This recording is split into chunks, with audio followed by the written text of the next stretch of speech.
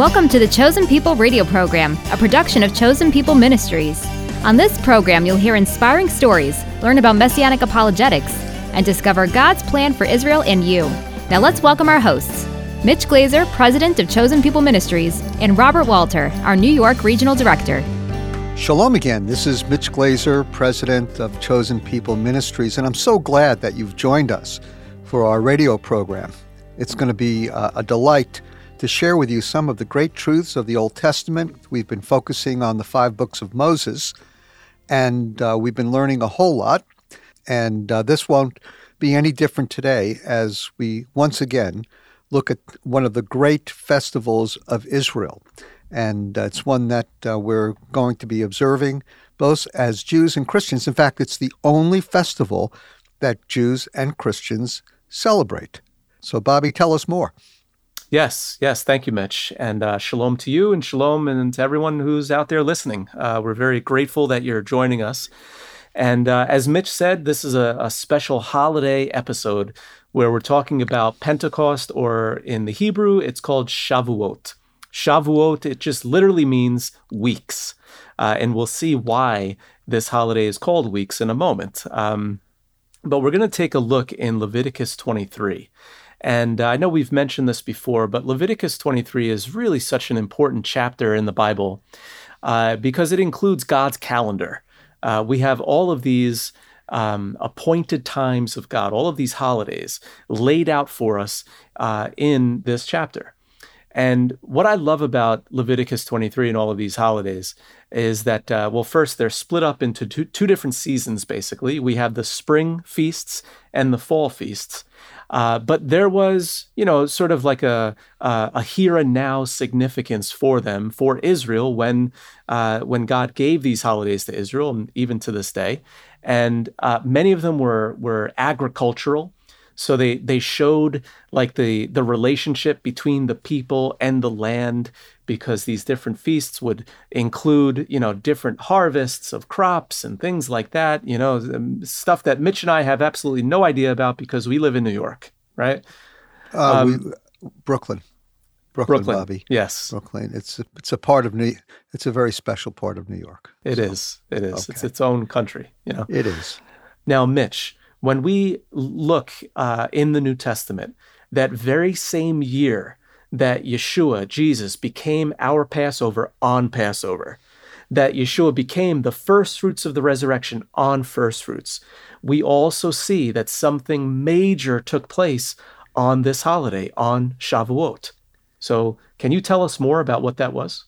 I will, but, Bobby, there's a lot of traditions when it comes to Shavuot as well that Jewish people celebrate. But I'm going to do something a little bit differently. If you don't mind, Bobby, I'm going to go to Acts chapter 2 to talk about that first post-Jesus resurrection Shavuot.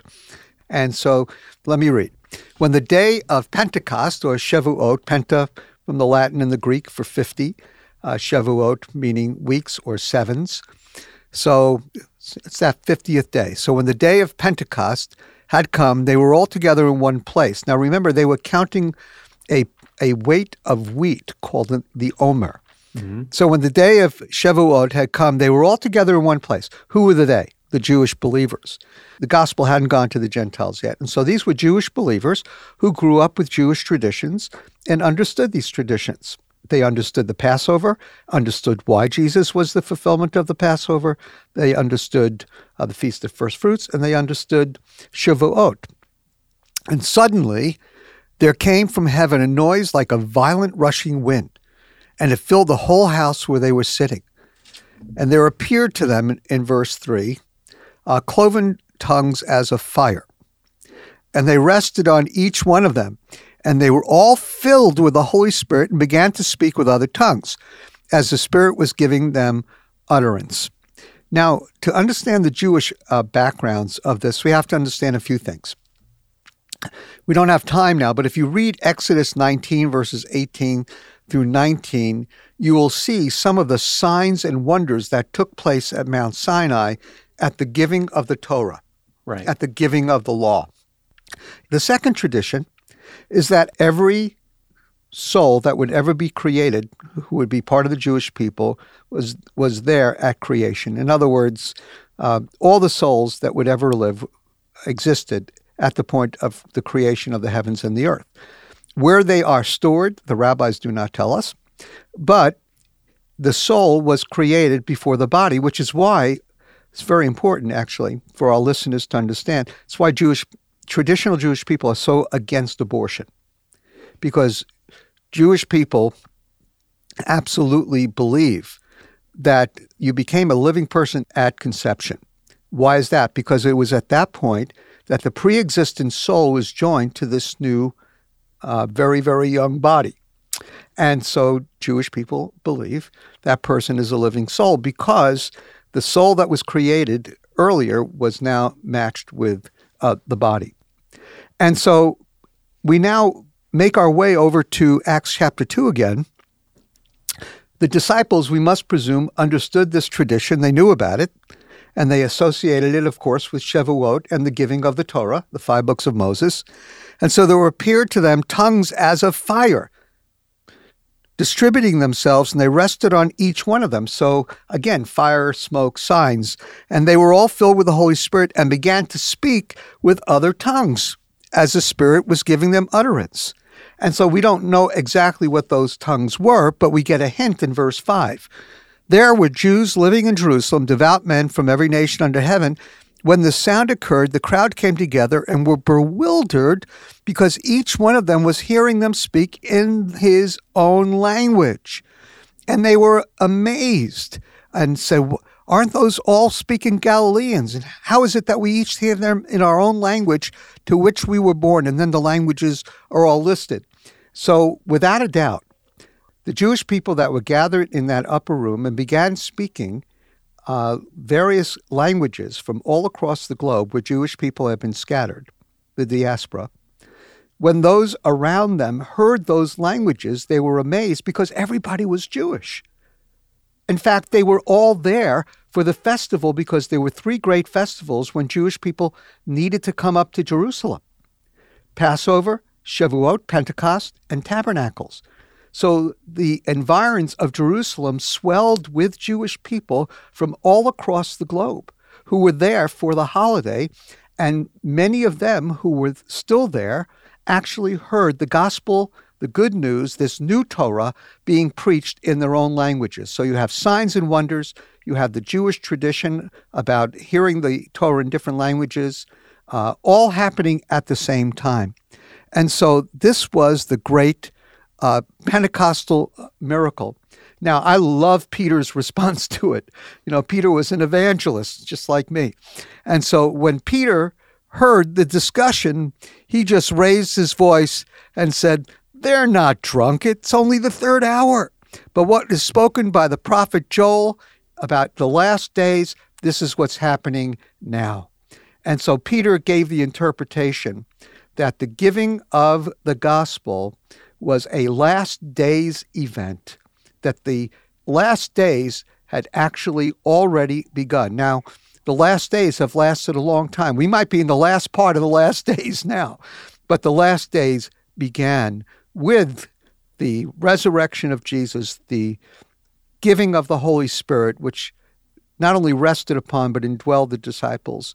And these signs and wonders authenticated from Jewish tradition, authenticated that what was happening was from God and had equal weight to the Sinai experience. You talk about apologetics. That was powerful. Yeah, that's profound, especially for a Jewish audience, the Jewish audience that would have been there in Acts chapter 2 in Jerusalem at that time, from, well, again, like you said, from all over the world. But to be able to witness, these signs and wonders, it definitely would have brought to mind Sinai. But now what we're seeing take place is that it's like God is writing the Torah not on tablets of stone, but on hearts of flesh, because there's this internal transformation that takes place in the lives of the apostles and ultimately in the lives of 3,000 people, toward the end of Acts chapter 2, which, is sort of another connection back to Sinai. At the end of Acts chapter 2 and verse 41, it says, "So then those who had received his word were baptized, and that day there were added about 3,000 souls." Well, if we go back to Sinai in Exodus 32, verse 28, we see that we have the incident of the golden calf, which takes place at Sinai. It's just it's a blight on Israel's record. It's really, really a bad thing. But what happened is that when Moses came down and he saw what happened, the sons of Levi got up and did as Moses instructed. And in Exodus 32:28, it says about 3,000 men of the people fell that day. So at Sinai, 3,000 perished because of disobedience. But here in Acts chapter 2, 3,000 were born again to new life. It's almost like a restoration of what was lost. That's a great. Your Jewish friends will not be offended by that, but will actually find it absolutely fascinating. One of our generous and faithful supporters recently asked, "Mitch, what are your priorities for 2022? And I thought that was a great question. The answer is simple. We plan to go back to basics in 2022, focusing on evangelism, discipleship, and training. We're so excited by the ministry possibilities in 2022. This year, we are prioritizing in-person evangelism of Jewish people with the strategy to win Jewish believers, disciple and train them, and help them serve the Lord. We're also looking to reach young secular Israelis for the Lord. And we're planning to use various media, in-person engagements, and to share the love of Jesus with them any way we can. So we hope you will prayerfully consider supporting us this year. Your gifts will provide for our various ministries, the development of materials, and the production of our training programs. We are so thankful for your prayers and generous support. So God bless you, and thank you for partnering with Chosen People Ministries as we share the gospel with Jewish people all across the globe. Welcome back. You're listening to The Chosen People. And right now, we're going to turn our attention to John Desser, a man whose world was turned upside down when he began hearing his heroes in politics and the music world talk about Jesus. My grandfather on my mother's side was Mordecai Ben Ami and participated in the first Zionist Congress in Basel, Switzerland, along with Theodor Herzl. My grandfather moved his family to Canada, to Montreal, and at the age of 14, my father turned to his father and said, "I don't want to be part of the family business. I'm not interested in money. I'm moving to New York City to study at a yeshiva." When he finished his studies, my father thought about what he wanted to do next, and he decided to become a physician. Later, when he was doing his residency, he was asked to give a blood transfusion to a Gentile on Shabbat. And while he knew this wasn't right under the law, it felt right in his heart. And so he went ahead and did it. But he immediately knew that he had violated the halakha, the rules of the rabbis at the time. So he went back to New York City and met with his rabbis there and asked them if he had done the right thing. And they said no. He walked out of the yeshiva, bought a ham sandwich, and was never going to look back. Because if the law isn't true, then God's not true. And my father's heart was broken. My mother and father met in Israel and were married there and moved to New York City, and that's where I was born. We were raised in a very secular Jewish home, knowing that we were Jewish but never going to synagogue, not celebrating Shabbat or any of the holy days. In fact, we had a Christmas tree growing up because my father wanted us to be Americans. After college, I decided to move to Washington, D.C. to get involved in politics. And I was hired on the staff of a freshman senator that no one had ever heard of named John McCain. While I was serving on Senator McCain's staff, I was invited by another staff member to a breakfast. Then all of a sudden it got quiet. And one of the men, he pulled out a little book and he began to read from it. And as he was reading, the thought crossed my mind, is that the Bible? Is he reading the Bible in front of all these people? Is this a Bible study? So when one of the young men turned to me after introducing himself and asked, "What church do you go to?" I looked at him very sternly and I said, "I don't." I was invited to attend the National Prayer Breakfast. And when I did, something profound happened. My two loves in life, my two passions, were politics and classical music. My hero in politics was Secretary of State James Baker. He got up in front of 3,000 people and said, "It's pretty neat being Secretary of State to the wealthiest nation in the world. And it's pretty neat being Chief of Staff to the most powerful man in the world. And it's pretty neat being Secretary of State to the most influential country in the world. But the thing that's really getting me up in the morning these days, and I'm excited about, is Jesus." Did he just say Jesus? Why would James Baker talk about Jesus as something that's interesting to him? One of my heroes in music was Miroslav Rostropovich. He was considered the greatest cellist of all time. He was Yo-Yo Ma before Yo-Yo Ma was Yo-Yo Ma. Rostropovich gets up and says basically the same thing as James Baker. It's pretty neat being the most famous cellist in the world, but the thing that really is interesting to me right now is Jesus. I thought, him too? Rostropovich? Maybe he's even Jewish. Why would he be talking about Jesus? Over time, I became convinced of one thing. This Jesus question was not going away. I decided the best thing to do would be to jump into it right now.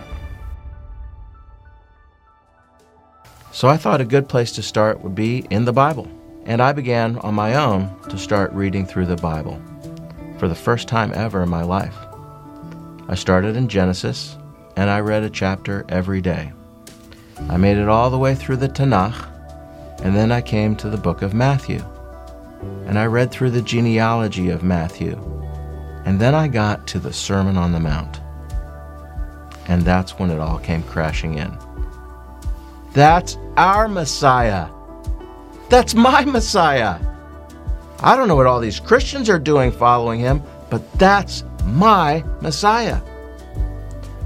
The enemy clearly doesn't want Jews to know who their own Messiah is, and so he overwhelms us with thoughts of betrayal and turning your back on people who were killed in the Holocaust or killed during the Spanish Inquisition, and I felt overwhelmed with these thoughts and fears as well.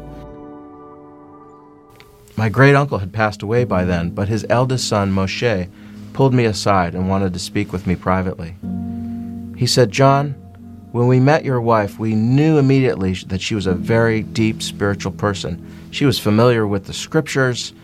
There was just something about her that we knew was good. But there's one thing we can't understand. You've been married for 7 years. Why has she not converted to Judaism?" Because for him, that's the only way to be in a right relationship with God. And I said, "Moshe, there is a reason why she hasn't converted to Judaism. My father knows what it is. He's a little bit embarrassed about it. But if you really want to know, I'll tell you why she hasn't converted." He said, "Please tell me." I said, "Moshe, my wife and I believe that Messiah has actually been here once already. And a famous rabbi who came to that same conclusion once said, if you believe in the blood of this Messiah, then you automatically become in a right relationship with the God of Abraham, Isaac, and Jacob. And so there was no need to convert. She's already in a right relationship with the God of Abraham, Isaac, and Jacob." I didn't know how he would respond. Was he going to turn the table over, or tear his clothes, or shout at me and say, "Get out of here, and don't ever come back"? Instead, he started to daven, and he was pulling on his beard and thinking, and I assumed praying, and then he looked at me, and in Hebrew he said, "Yachol liot," which means, Maybe so.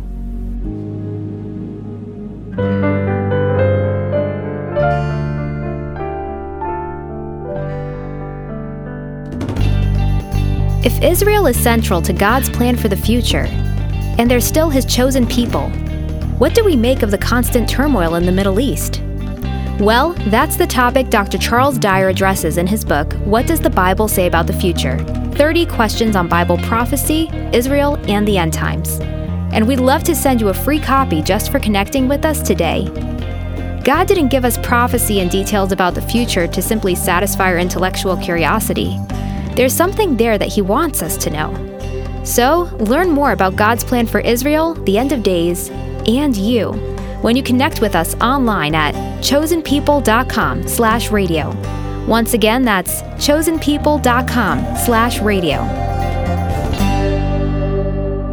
You're listening to The Chosen People, which is produced and sponsored by Chosen People Ministries. Thank you so much for joining us today. And if you'd like to learn more about this weekly program, or if you're curious to discover the deep and rich Jewish history of your faith, then let me encourage you to stop by our website.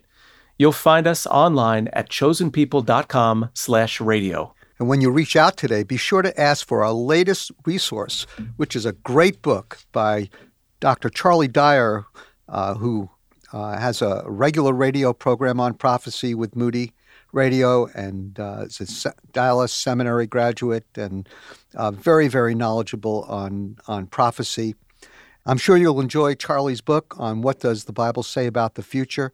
He is a rare expert on end-time prophecy, very sober, very balanced, and very biblical. And we'll send it to you for free as our way of saying thanks for connecting with us. Just call 888-2-YESHUA. That's YESHUA, the Hebrew name for Jesus. That number again is 888-293-7482. Or request a copy when you visit us at chosenpeople.com/radio. You can also request the book, What the Bible Says About the Future, by writing to us at Chosen People Ministries, 241 East 51st Street, New York, New York, 10022. And now let's wrap up today's program with the Aaronic benediction. Yivarechecha Adonai v'yishmarecha. Ya'er Adonai panav elecha v'yichunecha. Yisa Adonai panav elecha v'yasem lecha. Shalom. May the Lord bless you and keep you. May the Lord lift His countenance upon you and be gracious to you. May the face of the Lord shine upon you and give you peace. B'Shem Shel Yeshua HaMashiach, Sar Shalom. In the name of Jesus the Messiah, the Prince of Peace.